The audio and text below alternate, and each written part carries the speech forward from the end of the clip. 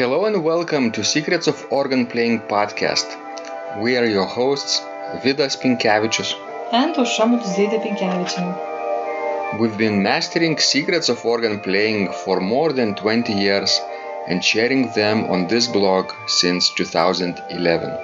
On this show, which we create from our home in Vilnius, Lithuania, we strive to help you grow in every area of organ playing, including practice, technique, repertoire, sight reading, hymn playing, improvisation, composition, music theory, harmony, and many others. Our hope is to help you become a complete musician, or what we call as total organist, a program which we have created to help you reach your dreams faster than you would do on your own. If you are new here, we invite you to subscribe to receive free updates of this blog at organduo.lt. By subscribing, you will also receive free video how to master any organ composition and 10-day organ playing mini course. And now let's go to the podcast for today. I'm now here with Samuel Gidi, a talented young organist, virtuoso from Australia.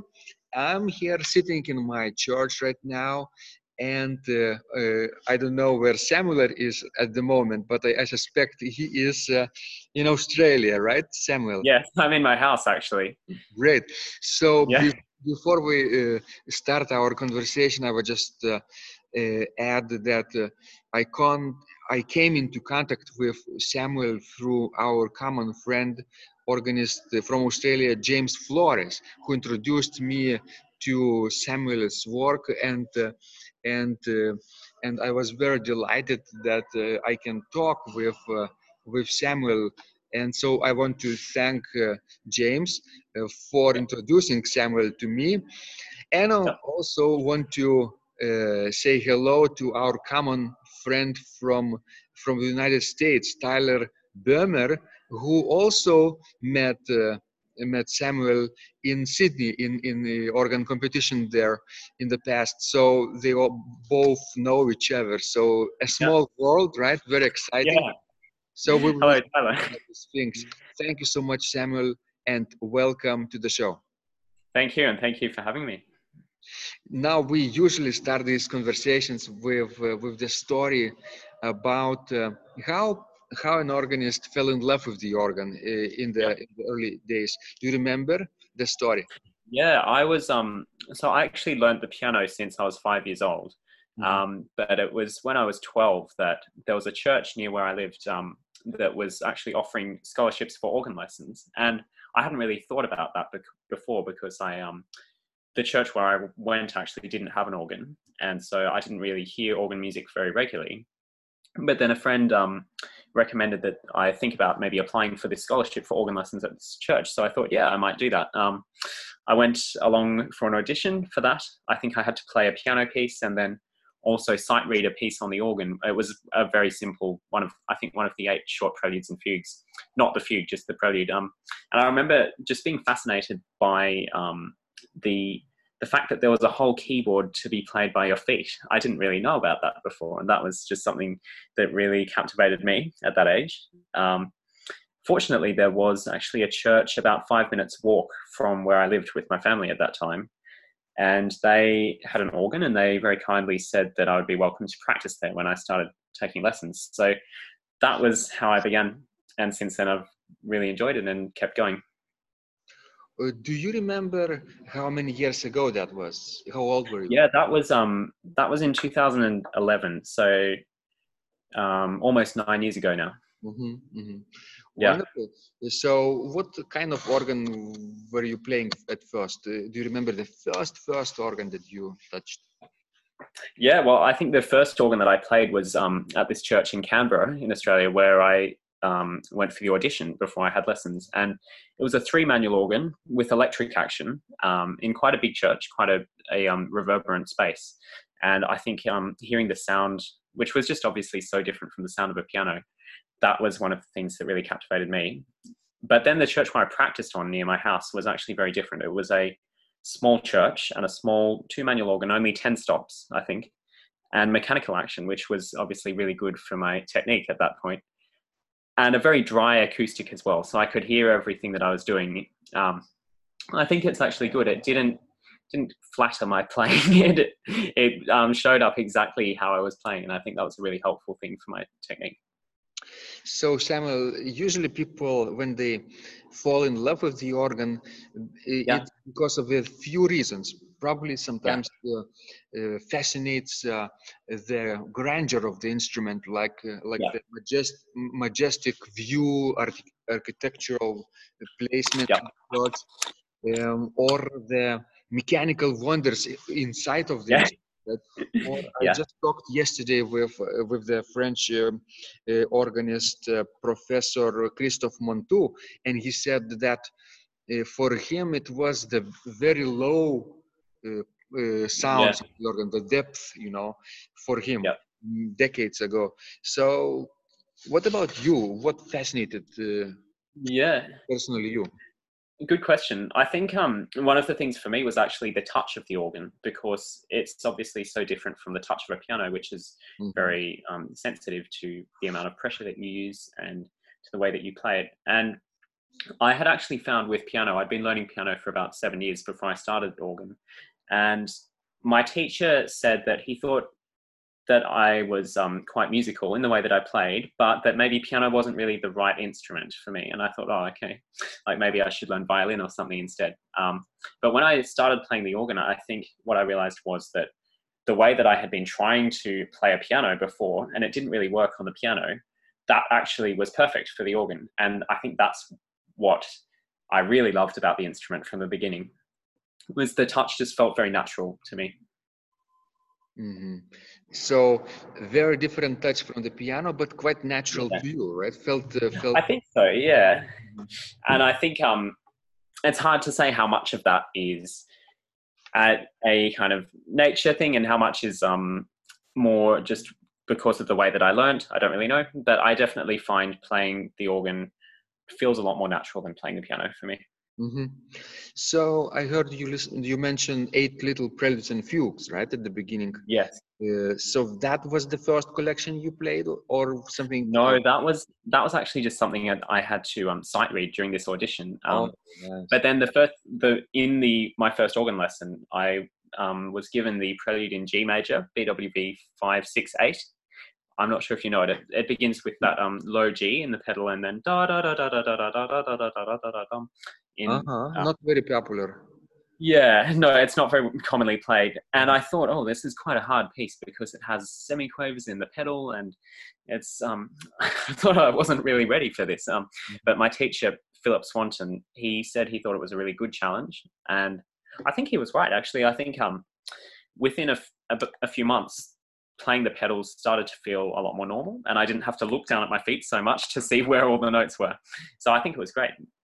So having a piano background before and coming to the organ later, was the pedal playing for you the most challenging thing at first? I think so, yeah. I think at first. And posture as well when playing, because obviously with piano, when your feet are resting on the floor, you don't have to balance yourself so much. You can your weight is actually transferred to the floor in a way. Whereas when you're playing the organ, because you can't really lean on the pedal board because that's another keyboard as well. So you have to be a lot more balanced and maybe sit up a bit straighter when you're playing. I remember shortly after I started learning organ, I was having a masterclass with Daniel Malt, English concert organist, who you probably know. We will, by the way, we will have a conversation with him in a few weeks. Right, excellent. He said to me, are you a pianist? And I said, yeah. And he said, oh, you look like you're playing a very beautiful Bosendorfer, which is great if I'm playing piano, but actually, I think the posture thing was something I needed to adjust to a little bit with the organ. So that was, one of the other challenges as well.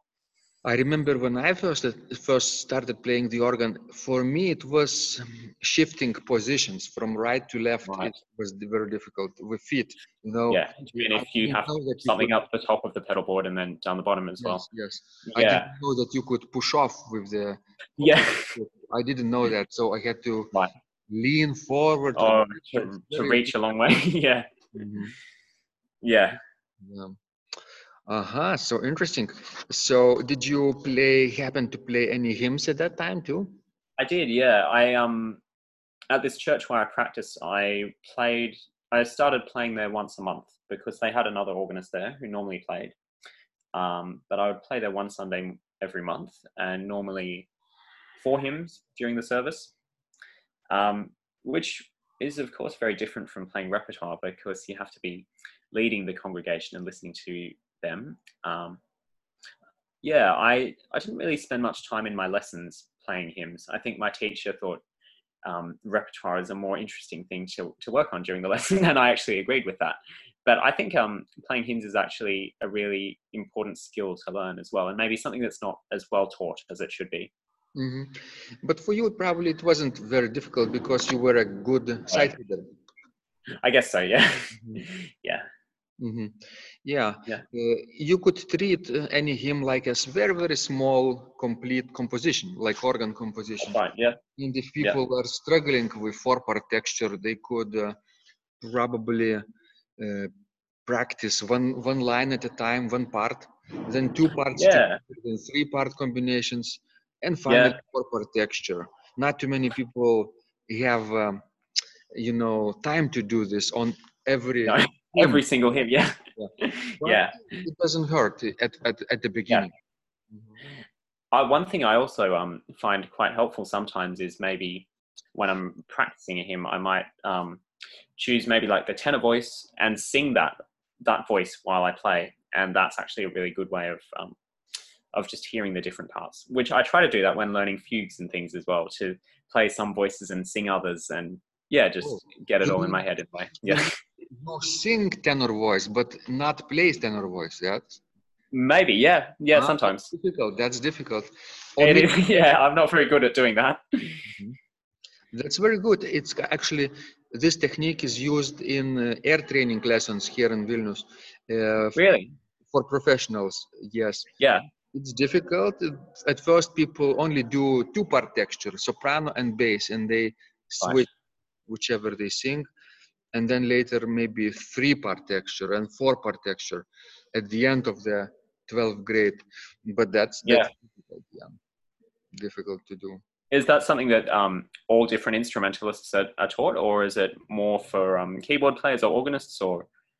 More for choir conductors, I would say, maybe Right. Okay, pianists, that makes sense. Yeah. pianists as well, who can play, 4-part texture really well.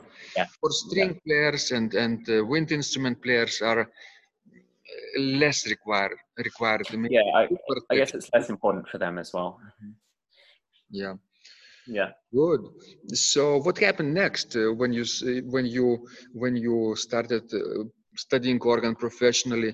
When did you decide to enter competitions? Um, Good question. I think the first time that I entered the organ competition in Sydney was it was I think 2012, but I only entered the junior section and the intermediate section, which is 18 and under. Um, and I think that was a bit of a turning point for me because I realized that organ was actually something that was exciting and that a lot of not a lot, but that some other people my age were also doing it, and also that there was prizes at these competitions, which was fun as well. And yeah, I think so I was 12 when I started learning organ, and then going in those competitions at age 13 and up until I was about until recently, until I was 18 and 19, that's been a really good learning process for me, I think. Mm-hmm. Yeah. What's your greatest achievement so far in competitions?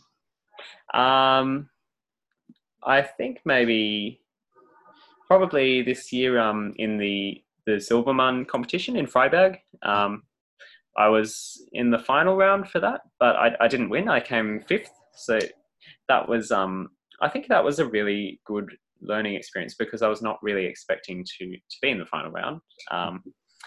And yeah, realizing how difficult it is to actually practice so much repertoire for different sections of a competition. I spent a lot of time practicing the repertoire for round 1 because I was hoping, oh, maybe I can get into round 2. But then I didn't really practice for round 3 because I thought, oh, probably I won't get in. And so, yeah, that was a bit of an eye opener for me. You have to be prepared for anything. Yeah, yeah, that's right. Yeah. So yeah, it's a good idea to keep expanding your repertoire because you never know if you ever need the same piece again in the competition. You can relearn it and repeat it 2 years from now, 5 years from now. It's really good to play it after some years have passed, and you will know the piece really well by that time and feel definitely, yeah. And there's something really nice, I think, about coming back to a piece that you have learned maybe a few years ago and that you've played many times. And you often associate that with a particular time in your life when you learned that piece. And so when you return to it later on, you remember all sorts of things that were happening at that time because of that piece and those memories that are associated with that. Wonderful. Great.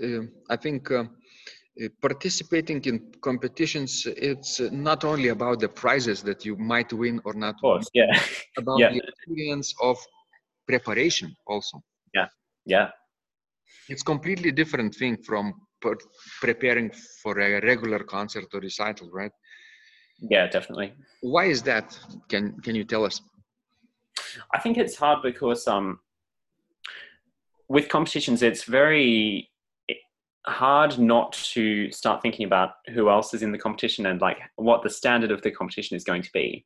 If you're just doing a concert or a recital, you're not thinking about anyone else really. It's just about what you're playing and how you would like to play it and how well you're able to play it. But then I think competitions can actually be a very dangerous thing because you can start comparing yourself to other people in ways that's not really helpful because obviously everyone's playing is different and everyone's learning style is different. And so when you're preparing for that, it can actually take away from your enjoyment of the music itself. So I think that's one of the dangers and challenges of competition preparation. But I think on the other hand, it can actually be a really good process because you can be inspired by other people's ideas. I know at the Silbermann competition in Freiburg, for example, I heard other people practicing and I thought, oh, that's a really good idea. I wish I'd thought of that. And yeah, that you learn so much just from hearing people who are also playing the same repertoire as you, but maybe come from a very different school of thought or even a different part of the world where they teach differently. And so that's, I think, a really good aspect as well. You know, here last week we had in Vilnius the 8th International Piano and Organ Čiurlionis competition. And in organ section, I was present and listened to many of the performance. Many of them played live, and sometimes I listened to the live broadcasts over the internet, which isn't the same as sitting in the room. No, it's not, is it?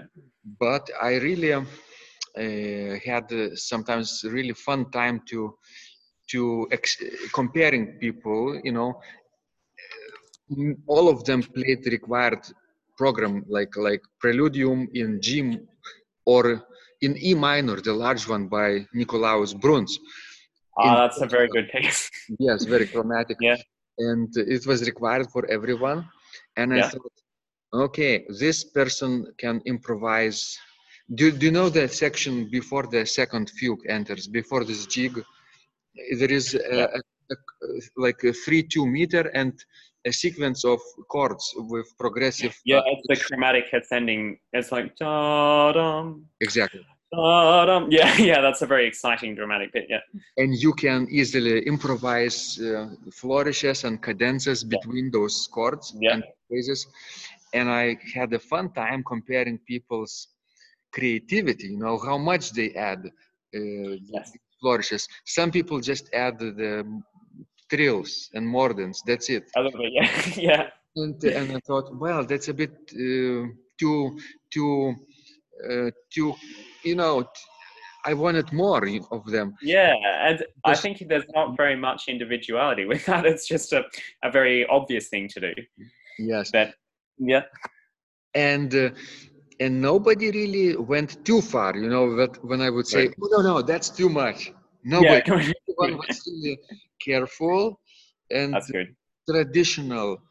And that's one of the things about competitions, right? You don't want to be remembered as this someone who does too much, right? Yeah, and in a way, you feel like you have to be very safe with what you do. Like you have to make sure your choices are not too strange or not too adventurous. But, Whereas but on the other hand, yeah, if you think like you have nothing to lose, right? You true. came here just to have fun, right? And Yeah, that's show right. what you can do, and it doesn't matter if you go to the second round or not, but you Yeah, want yeah, to play as much creatively as possible. yeah, And if you have the bravery to do that, then you might be remembered as yeah, someone who can go, who can cross the line, and perhaps yeah, it's not the line, maybe it's not too much, you know, maybe yeah. It just might actually be really good. yeah. Yeah, I remember listening when I was a student. I remember listening to the French virtuoso, the blind organist. I forget his name now, but he was an um, excellent improviser. mhm. I will remember his name shortly. But he played a suite by the French master de Grigny, you know, Verbum Yeah, of Supernum, I course. Yeah, think it was. So he played, and I was looking at the score, and I couldn't follow the score because he would improvise everything on the same yeah, harmony. Harmony was the same, but yeah. melodic ideas were different. The chant was Okay. there, but you know Yeah, the melodic progressions were different. yeah, And I thought, why nobody really plays that way today? You know, in the yeah, competitions, for example, yeah, that would leave an impression. yeah. Do you enjoy improvising? Of course, absolutely. Yeah, I yeah. remember Gaston Lites. This was Gaston Lites. That's right. Yeah, yeah. Okay. Yeah, In fact, I improvise every day.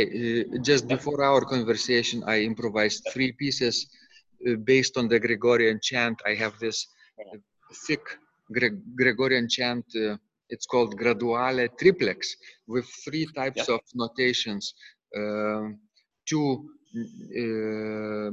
notations with signs, neumes, as we call it, News. Yeah, yeah. and one sign was with nota quadrata, basically with without the stems, notes without Okay. stems. Okay. Yep. I open the score today and play something that is required for the 33rd or 32nd or 33rd week in ordinary time. That was is Yeah. today, right? As in a It's that. Catholic Yeah. liturgy. And I Yeah. recorded it and broadcasted it on Facebook, YouTube, everywhere I can. Yeah. So that I do every day. And I encourage other people to do that, to share their work, Yeah. not Yeah. to not to keep it secret. Yeah. But that's enough about me. I want to hear about you. So, Yeah. Samuel, what do you enjoy about the organ today the most? Good question. I think I enjoy the fact that the organ is a very rhetorical instrument. It feels like a speaking instrument. So that's, I think, one reason why I love music like the Bruns, for example, the preludium that you talked about, because it has that sense of drama, almost as though you're giving a speech, and you and there are all different gestures and devices that you can use to engage the attention of the audience. And I think that's something that's not true. That's true not only in like North German Baroque music, but also in Romantic music, also in contemporary music as well. I think it's that capacity to address people directly that I love the most about the organ. Sharing stories, Yeah, definitely. musical stories, basically. Musical stories. Yeah. Yeah. Well, you're right. Sometimes we lose the context of these stories from the earlier days. In the Baroque times, Yeah. people would compose a preludium, like you say, and they use all kinds of gestures from the period, from the rhetorical figures, right? And they would know the meaning, exact meaning, course, yeah. symbolism, right, behind that. Yeah. What kind of passage and melodic figure would evoke what kind of emotion? It's called the theory of affects in the Baroque time. But today, not too many people know that, and especially the audience, they would have no clue, right, what's going on musically.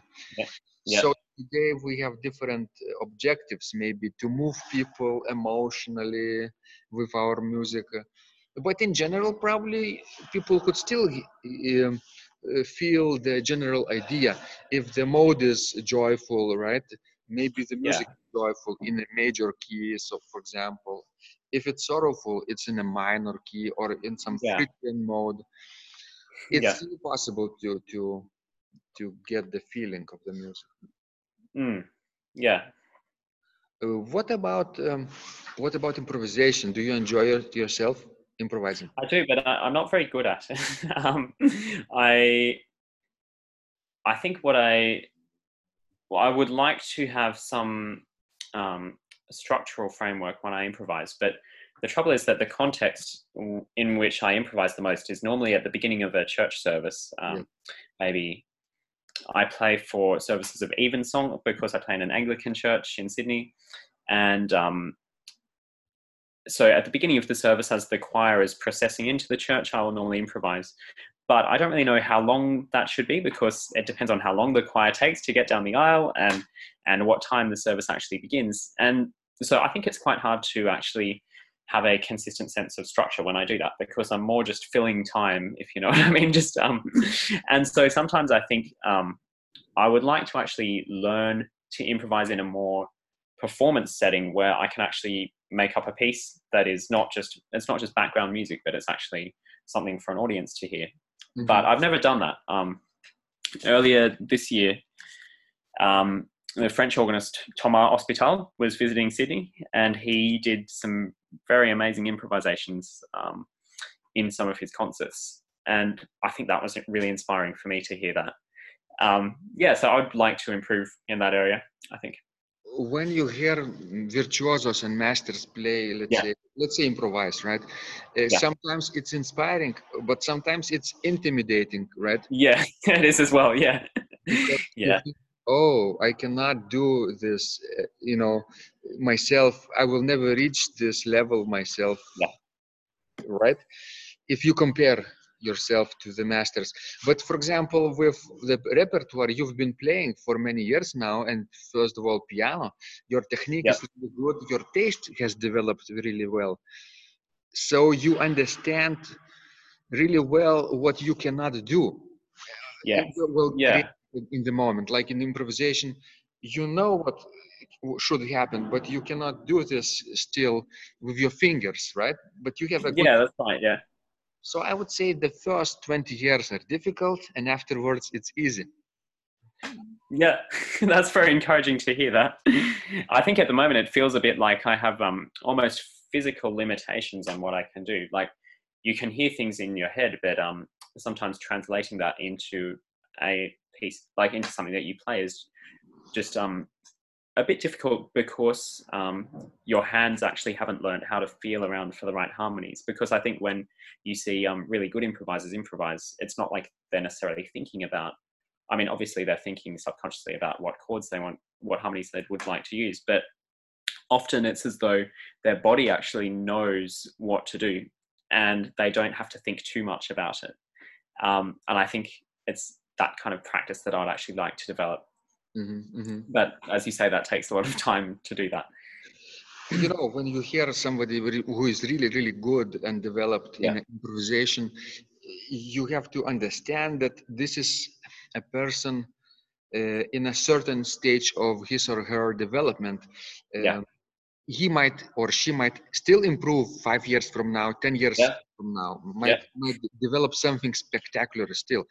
And when we hear them today, we know that we cannot do this right now with our fingers and feet.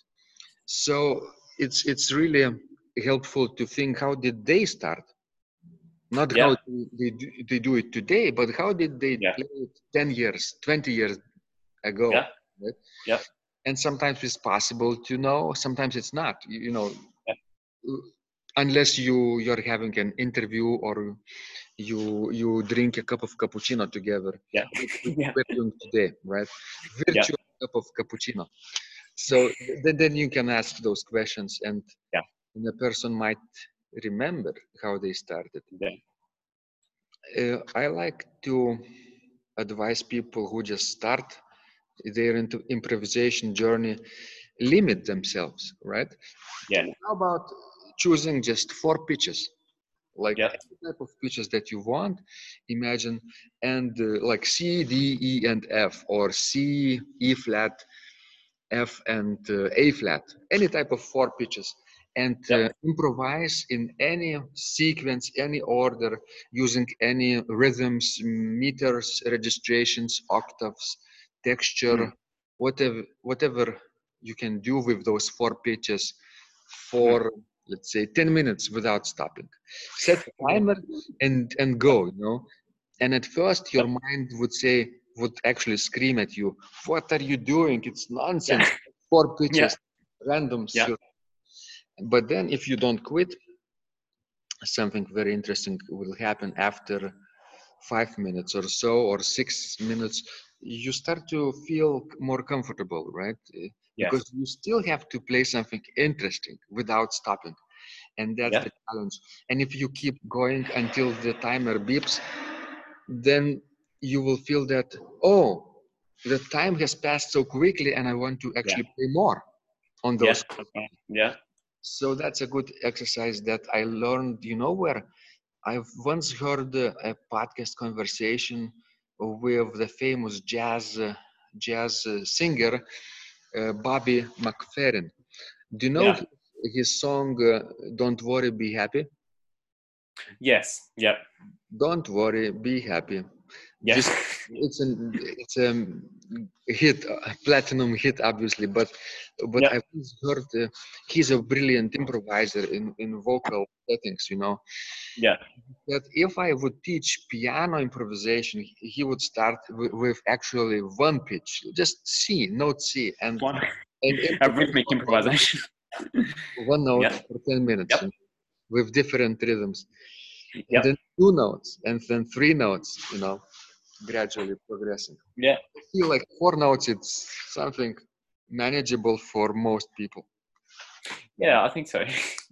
And I think when you have those kind of limits that you are making yourself work within, then you actually discover a whole lot of creative ideas that maybe you wouldn't have thought of if you just tried to randomly play something crazy using all the notes.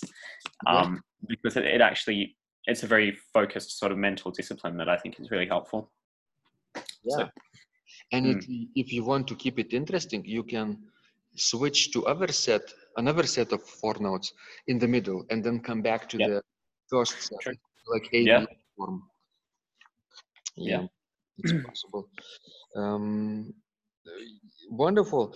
So what's next for you, Sam? Do you have any other competitions planned, or maybe recitals coming up? I've actually just almost reached the end of a lot of performances that I've had recently.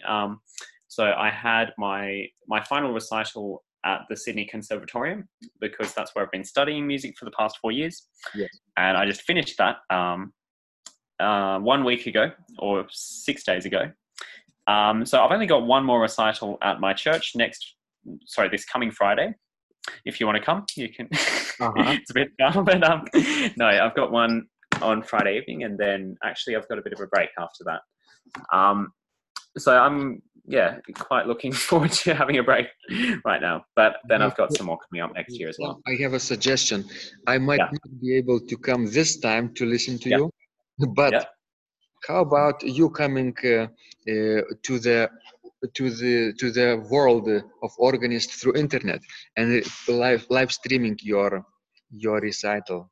Have you ever thought about that? I never really thought about doing that. How do you do that at all? Or I do this every time. I have a cell phone, this one, and works on Facebook, it works on YouTube, whatever platform you would like to use. And just recently, 2 days ago on Saturday, I played improvisation recital, entire hour, based on the poetry of the Baroque poet from Vilnius. Sarbievius is his name, and researcher of his poetry was reciting his poetry to the listeners downstairs, and she was standing in front or next to me, and I was sitting on the organ bench, and I would improvise illustrations between of those, and everything was broadcasted live through a special software called Restream to 6 different platforms at once, to Facebook, to YouTube, to Twitch, to LinkedIn, to Twitter, and to DLive. There is one more. So I had accounts set up for each of the platforms, and I broadcasted it live. So it didn't take any extra effort from my part, but I was everywhere present. That's a very good idea. Yeah. I think that must also change the way that you think when you're playing. If you know that it's being broadcast, maybe you'll be a little bit more careful when you're actually playing in the recital. Yes, I remember my first recording. I was terrified. Actually, it was really, really stressful. My first improvisation happened in 2013 or maybe 11 on this old historic organ from 19th century, and I put a camera next to me, and I was playing it live, and I was really, really stressed out, because I knew that people will be watching me years from now, and I was very, very insecure. But that was my beginning, and now today I'm quite comfortable, and quite comfortable. So maybe I would say you will not feel great about that if you choose to do this, but it's probably a learning process. After 5 years, after 5 recitals, you will always maybe find some kind of revelation or a breakthrough in this. Yeah. Wonderful. So Sam, can you share with our listeners some place online where they could find more about you and your work? They could visit you, say hello. So I think the main place at the moment is my Facebook page, which is called Samuel Giddy Organist. So it's not too hard to find. I also have a SoundCloud page where I occasionally put some recordings of myself. I do not currently have a YouTube channel, but I should start that soon, hopefully. Those are the main places at the moment. And of course, your own website in the future, if you will ever get your own domain like this, samuelgiddy.com, that would be, I think, beneficial in the future, because then you will not have to rely on external platforms. Maybe your own website will become like a hub of your own. Present. It's actually been something that I've been meaning to do for quite a while, but I just haven't had time to do it recently. But maybe I'll do that over the next few weeks after the recitals finish up. Yes. Yeah. So thanks so much, Sam. Good luck in your other performances and appearances. And will you be studying for master's degree too? Sorry, what was that? Are you planning to study for master's degree? Probably down the track, but probably not next year, but maybe in 2 years' time or so. So maybe when you start your master's studies, we can repeat our conversation here. Yeah, that would be good. Yeah, and it would be lovely to have some updates from you, what happened in the between. Maybe new competitions, maybe new prizes. Maybe, yeah. Thank you so much for having me. This blog is supported by Total Organist, the most comprehensive organ training program online. where you will find courses for every area of organ playing, including technique, practice, sight reading, repertoire playing, hymn playing, improvisation, composition, music theory and harmony, with hundreds of scores and thousands of exercises. Here is what some of the students are saying. Hugh writes, "The sight reading course has helped me tremendously. Thank you very much for your essays, courses, and all your help." Robert writes, "I found the fingerings, registration ideas, and general comments to be excellent." John writes, "I have found your download very helpful. It was really excellent. I have watched some of your teaching videos, and when I read your instructions, I tried to imagine you were teaching me. You may feel disappointed that I am 2-3 days behind, but I am a slow learner, and I have committed to taking the time to get it right, as you say. But the other night my wife commented that she had never heard me play such a detailed melody in the left hand so well. My left hand is generally poor." Robert writes, "It has been a great pleasure in my life of having discovered your courses and material as well as the YouTube work of recordings. You have a calm and pleasant way of teaching." Ron writes, "Hi Vidas and Ausra, thank you guys. What a wonderful response to my email note to you. You've got me right, and I feel you understand my level of playing. Yes, at home, and lucky that I have an organ for that reason. I am paying attention to this, and I am going to try this haha no longer secret model. Yes, and I love Cesar Frank too. What is very nice about your blog podcast is that Ausra and Vidas are like a Socratic dialogue, and by bouncing things off of each other, so much more information comes out and is expressed. Your comments contain a wealth of information and understanding. I really appreciate this. It is very inspiring and will keep us moving forward." Would you like to receive the same or even better results that our students are getting? If so, join them at organduo.lt/total-organist. And of course, you will get the first month free too. You can cancel anytime. Also, if you haven't yet subscribed to receive free updates of this blog, make sure you do that at organduo.lt. By subscribing, you will also receive free video, how to master any organ composition, and 10-day organ playing mini course. This was Vidas and Ausra from Secrets of Organ Playing.